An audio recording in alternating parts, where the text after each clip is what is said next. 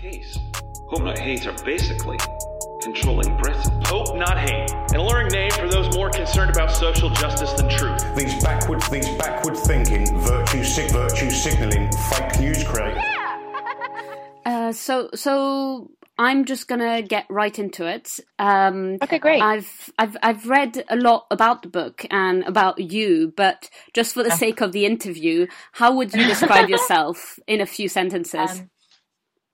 I'm Mariam Khan. I'm the editor of a collection of essays by Muslim women called It's Not About the Burqa, and it's Muslim women speaking frankly on faith, feminism, sexuality, and race, about the threat of a disapproving community and a racist country. And it's basically a platform that I wanted to create where different Muslim women could come together, and even the same, just to show the depth and diversity of the Muslim female identity. I try to be an activist for women in all spaces that I occupy. That's me in a nutshell. Okay, that's actually the book in a nutshell. How would you describe yourself? Me as a person, Yes. I'm 20, I was going to say 25. I'm not 25, I'm 26. I'm 26. I live in Birmingham. I am, I don't know, how would I describe myself?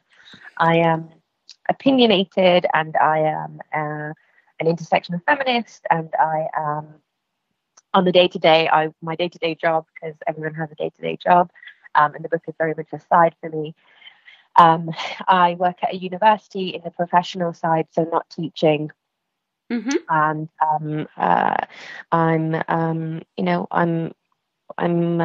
don't know. That's already really good. Woman. Yeah, that's what I'd put, if I do say so myself.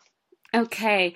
And you've discussed, I think every article about you has discussed how David Cameron's speech linking radicalization with traditionally submissive Muslim women in 2016 was part of why you started this project. But was that the first time you thought about the role of British women, both in the media and just generally? No, most definitely not. And I sort of touch upon this in my essay as well, but I could say that the 2016 comments by David Cameron that were reported in the Daily Telegraph were very much a catalyst for the entire thing in my mind. But prior to that, I know I was frustrated with the lack of the representation of diversity of the Muslim female identity, and it came out in certain parts of my life as well. I remember when we were younger, I don't know if you've had similar experiences or have friends have similar experiences, but I remember when I was young, and I remember being annoyed by the fact that in my community there weren't many spaces that Muslim women could come together as a community and occupy, because often the spaces like mosques are occupied by men, and they sort of are sacrosanct for them. And I remember my mum used to take us to this auntie's house. We weren't related to her or anything, she's just someone we knew, so you call her aunt, she that auntie would organize for a preacher basically who could read and understand the Quran, to basically translate it to us in Urdu. I don't speak Urdu, I speak Pashto. But we used to go there every Saturday and listen to her, and although I didn't understand every single word that she was saying, because like I said, my I don't speak Urdu, I've only learnt it as I've grown up, so I can understand it but can't speak it very well.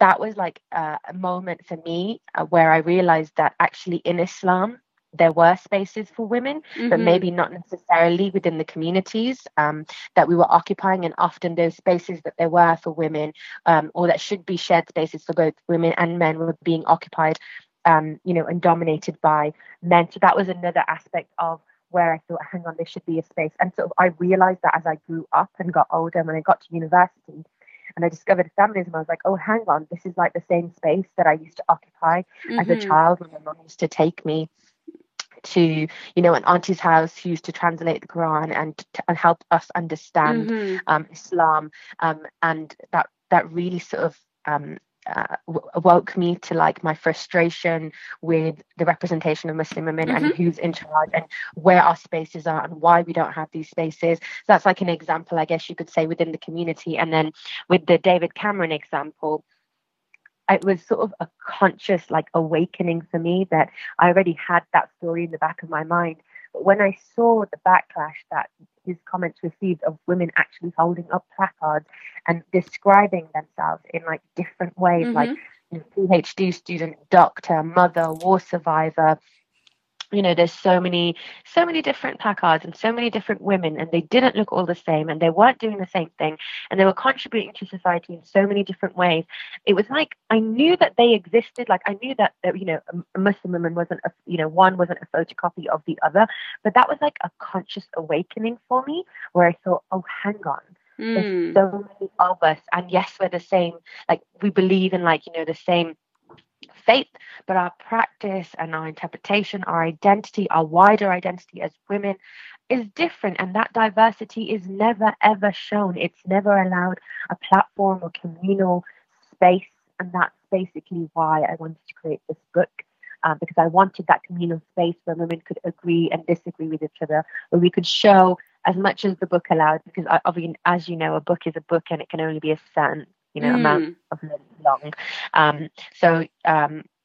That's what I wanted to show with this book. And so it was a collection of experiences. It wasn't just David Cameron, living as a Muslim woman and feeling frustrated with certain lived experiences contributed to that moment being a catalyst for me.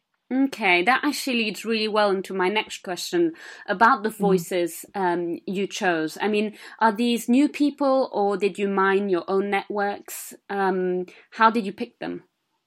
So it was a collection of things, and let me think, other than maybe, I'm just trying to think so I can answer this properly, other than one person who who I knew and I was friends with, and she wasn't in the book just because I was friends with her. Other than one person, I basically did research on every single woman, or it was women that I followed through social media, or I knew of by speaking to friends, or I had seen their work just in the wider, sphere.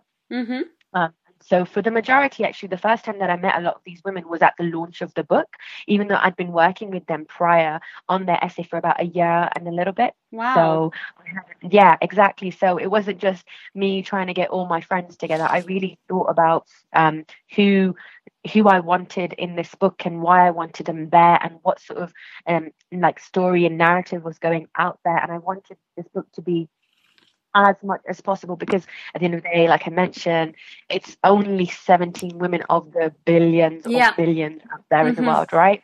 But I can't make a book for all of them, basically. Otherwise it would never end and it would never publish and you would never read it.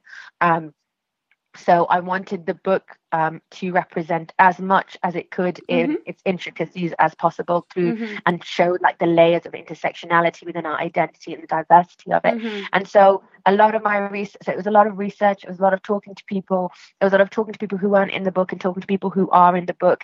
It was a lot of just having really honest conversations and saying to someone, look, this is what I'm trying to do and this is what I'm trying to achieve, and would you be interested in contributing? And so another sort of question that I've been asked on, like off the cuff of this question, is did you tell people what to write? No, I absolutely did not want to tell anyone what to write. The only thing that I asked these people, or the only thing that I was prescriptive of in this book, is I said, do you identify as a Muslim woman?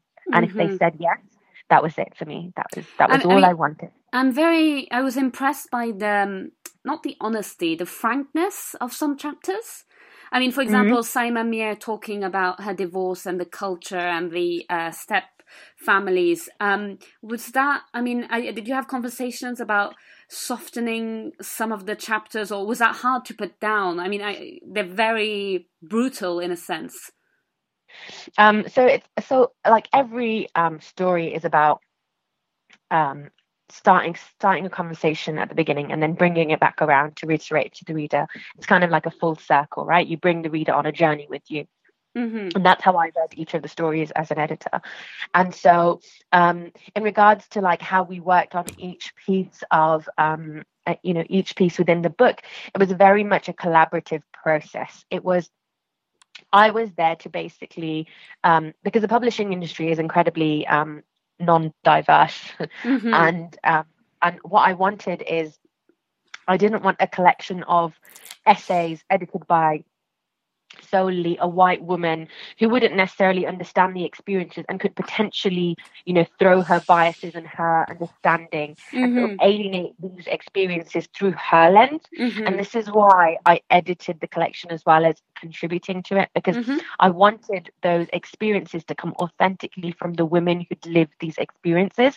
So for me, how I edited was that in mind. I recognized that I, as a Muslim woman, would have questions. And I think all of the contributors acknowledged this as the editor. I really was trying to get like the best of the story out of them. And it was honestly them just pouring their hearts out on paper and me just saying, okay, so how about this? And how about you explain this? And how about we go deeper into this? And do you think this means what you think it means? And it was very much a collaborative process, and it was very much them being incredibly honest and selfless in what they were writing, because they understood that, I don't know, I think from the beginning we all understood the importance of the platform we were creating, and that there isn't a book like this, basically. Yeah. There are books, there is another book, but, it's fiction. There isn't a book like this that I've read, and I worked in the publishing industry and I've been reading books for a long time, and I wish that this book came along when I was young and that it was written for me and I wasn't the one who was writing this, and so it was a collaborative team effort where we all recognized the privilege that we had to contribute to the space, and it was us just pouring our hearts out and then me just asking lots and lots of questions, and being mindful of people's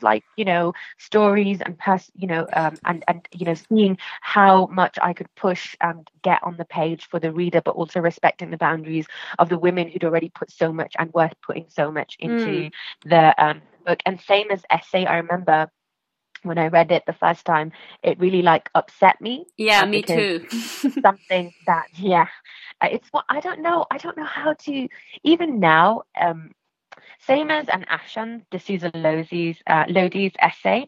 Those two essays, when I read them, I get upset because I edited them, so I should be desensitized to them. Can you just describe them in a few words? Yeah, so same as essay is about being perceived as this divorcee in the community, and she's divorced twice, and now she's alhamdulillah happily married, and it talks about her struggles through those marriages and how her culture was something that was holding her down, but how her religion empowered her and emancipated her from these marriages and from these divorces, and it empowered her to have the authority to divorce when she just wasn't happy in those marriages because so much was going on, and obviously the context is provided in the essay.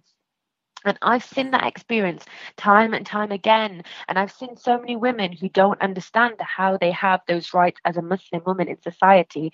And I think that, yes, you could say, for me, the power that comes from that essay, the thing that I take from it is that, look, it's Islam that set her. Often we're told Islam is, not for women, not pro women, but look, at the end of the day, it's our religion that set her, that empowered her to make those decisions. And she's living as a Muslim woman, and she has these rights. And who is anyone else to tell her that she doesn't have the right to do these things? And I wish so many more women knew their rights as a Muslim woman in society. And she's rightfully calling out, cultural stigma around divorce, something that Islamically shouldn't be there, basically. And then Afshan's essay, she read her essay actually at the launch in London, and basically we had a room full of crying people. So Afshan's essay is about being a hijabi and being bisexual. So it's a narrative of being queer and a member of the LGBT community, and her coming to terms with her sexuality. And basically she talks about how there was never a space for her in Islam because people say there's no space for Islam, and there's no space in Islam for people who identify as queer. And then she also says in her essay how there wasn't space for her in queer and LGBT spaces because because obviously they were like, well, you're Muslim, you can't be Muslim and queer, Yeah. like that doesn't work. Mm-hmm. And how that basically, affected her as an individual and on her mental health and her personal development. And like for me, when I read that essay, I feel angry at the world and the community and everyone, because I think, how dare someone make someone else in this world feel like they don't belong in this world or in this space or in the community? Or how dare someone say to someone like, you're not a Muslim, because I don't believe we should have the right to dictate whether someone is a believer in Allah or not. Like that's between them and Allah. Yeah, that should be the general rule in any case. Yeah. And I feel like that, it's her, yes, like, you might not feel comfortable with it, but it's her. How dare someone make someone feel like they don't belong? And for me, like, that just doesn't sit right inside my heart, basically. And I just feel so angry that she felt that way. She was made to feel that way, and that she has to constantly justify, like, why should it exist in any space in the world? Like, she shouldn't need to do that. And I really think that, people need to just open their ears and listen, and their hearts and like their understanding of things. And for me, those two essays are quite moving when you read them, basically. So yeah, I mean, going through it as a Muslim woman, some parts really resonated, while others I personally didn't agree with, which is completely normal. But was that a factor for you? I mean, I do notice that most of I'd say most of them are, I don't like using that word, but more on the liberal end. Like, they'll talk about complex things honestly. But was that a factor for you? No, for me, like, I didn't specifically go into it saying, I'm going to pick this, and this person. And I don't believe in like the liberal end of, or the conservative end of things. I think people just exist, and then we've just applied labels to their existence and their opinions. And I think those sorts of labels are a way to disregard like wider opinions. And I think that it's fine to disagree with each other, and that's the reality of our situation. And I think actually I see as a success for myself as an editor, if I've actually got that nuance down on paper, and if other Muslim women are reading it and thinking, well, I agree with this and I don't agree with this, because that's the reality of when we have conversations. We agree with people on some places and we don't agree with people in some other places. And I think if we were all, what I was so scared of doing in this book was creating the Mariam approved version of Muslim women and their identity.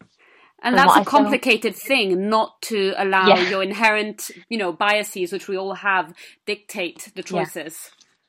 Yeah, and because, alhamdulillah, Allah gave me this platform and I wanted it to be shared, because my frustration was with the single narrative of Muslim women. And I didn't want to write a book but a lot of people have said, why don't you just write a book about different topics by yourself? And I was like, I didn't want to do that. I wanted to show that there was lots of Muslim women, different ages, different groups, different backgrounds, different however, and then saying things as well, things that keep us tied together regardless of which direction or what intersectionalities we fall into. And for me, like, I see that as a success, because if this was a book everyone was like, yeah, great, this is fantastic, every single thing, like, it's great, but there are some people who are like, yeah, this is fantastic, and I can really see it. Just because you've understood something doesn't mean you agree with it, and just because something's in the book doesn't necessarily mean I agree or don't agree with it. Like, I think that they're all complex conversations that really need to be had. And just like I say in my introduction, it's every essay is just, even though it's finished, it's just the beginning of a conversation that it's complex and nuanced. And we should be talking about these things, because the thing that I think that happens a lot in many communities is that people think if we don't talk about something, they'll stop existing. If you don't talk about Muslim women and divorce, they won't stop existing. If you don't talk about Muslim women who identify as queers or queer people, then that doesn't mean that they're going to stop existing, etc., etc. If you don't talk about Muslim women and mental health issues, doesn't mean that's going to stop existing. I think conversation, discussion, debate, that's how we progress.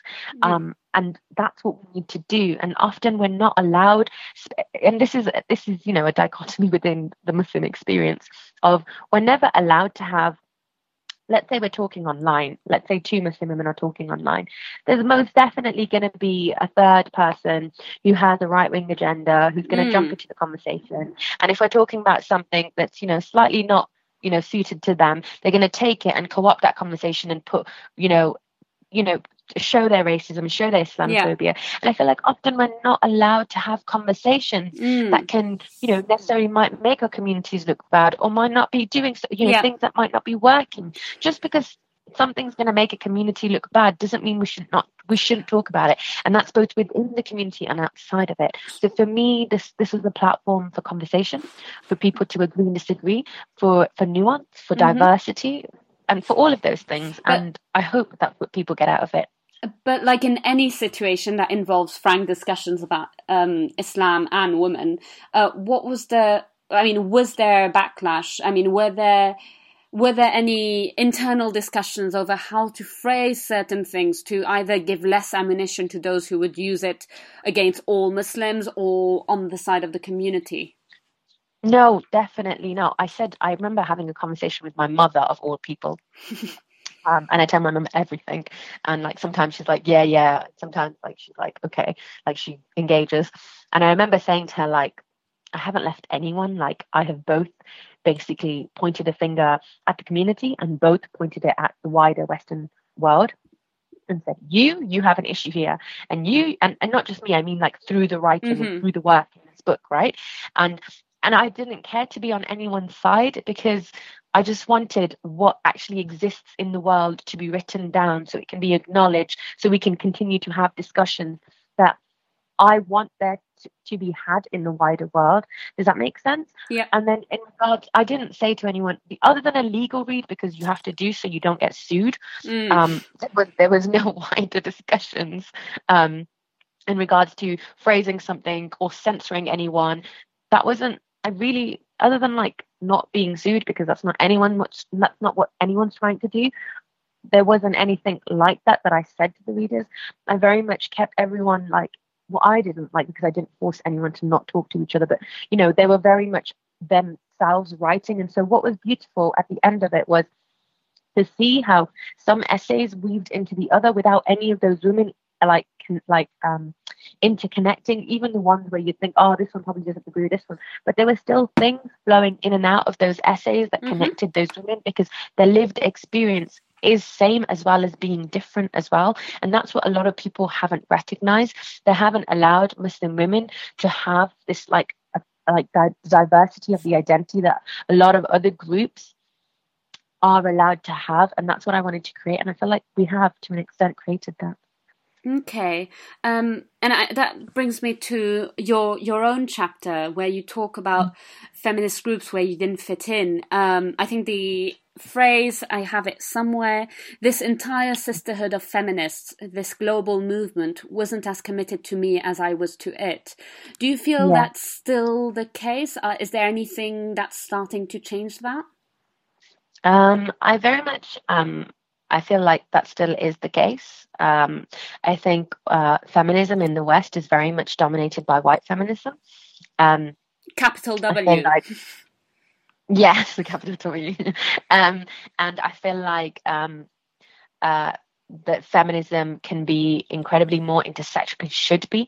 Feminism should be for all people who identify as women, and not just privilege a certain section or sector of women. And I feel like that we have a long way to go before that happens. And I think my frustration, like I mentioned in my essay, so my essay being about feminism needing to die so it can basically be rebirthed or, regrow into like this intersection of feminism and that's the feminism that I practice basically, because for me, I'm not at the center of it. Every woman is at the center of their feminism. And what we need to do is stop practicing this feminism that centers white women with a capital W, and that white group of people who are privileged, who don't recognize anybody else, who basically believe it's their feminism or no feminism for all women, because that's not feminism. Feminism is a space where all women can have a space, and if that isn't the feminism that women are practicing, then it isn't feminism. in my opinion. Mm-hmm.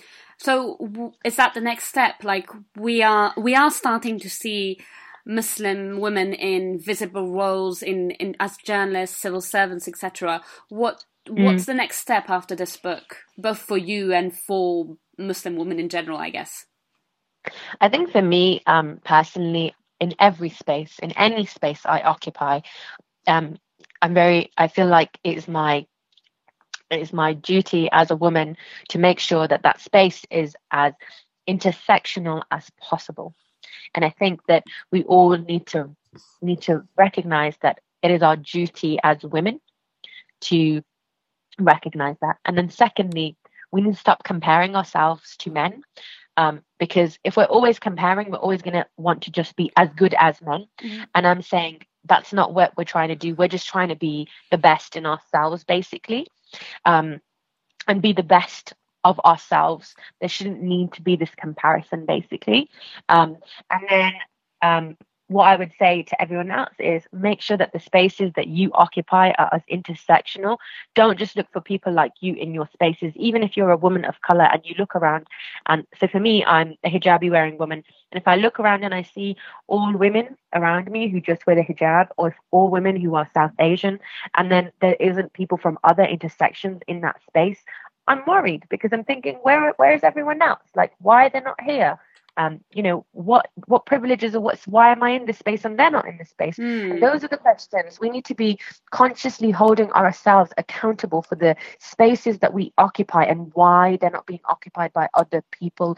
Those are important questions. And if we all just did that, if individually we were that responsible, I think we'd get to the feminism that I want to be there in the world fairly quickly. That ends it on a beautiful note. Thank you so much, Maryam.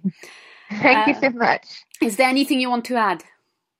I think I would say to anyone reading the book that I don't expect anyone to read the book and to just go along with it and nod and not have any questions and not to agree with absolutely everything.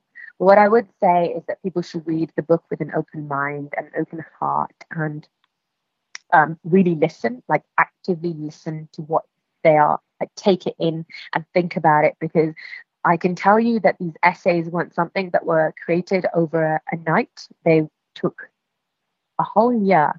It was a back and forth, and it was looking at them, and it was rewriting and redoing parts and like really digging deep. And is this what I'm trying to say? Am I right? Is this my there was so much work that went into there.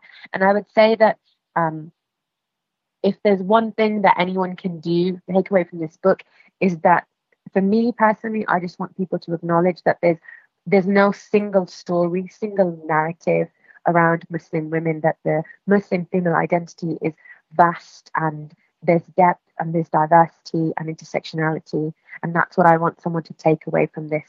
And that's my goal with this book as the editor and the contributor.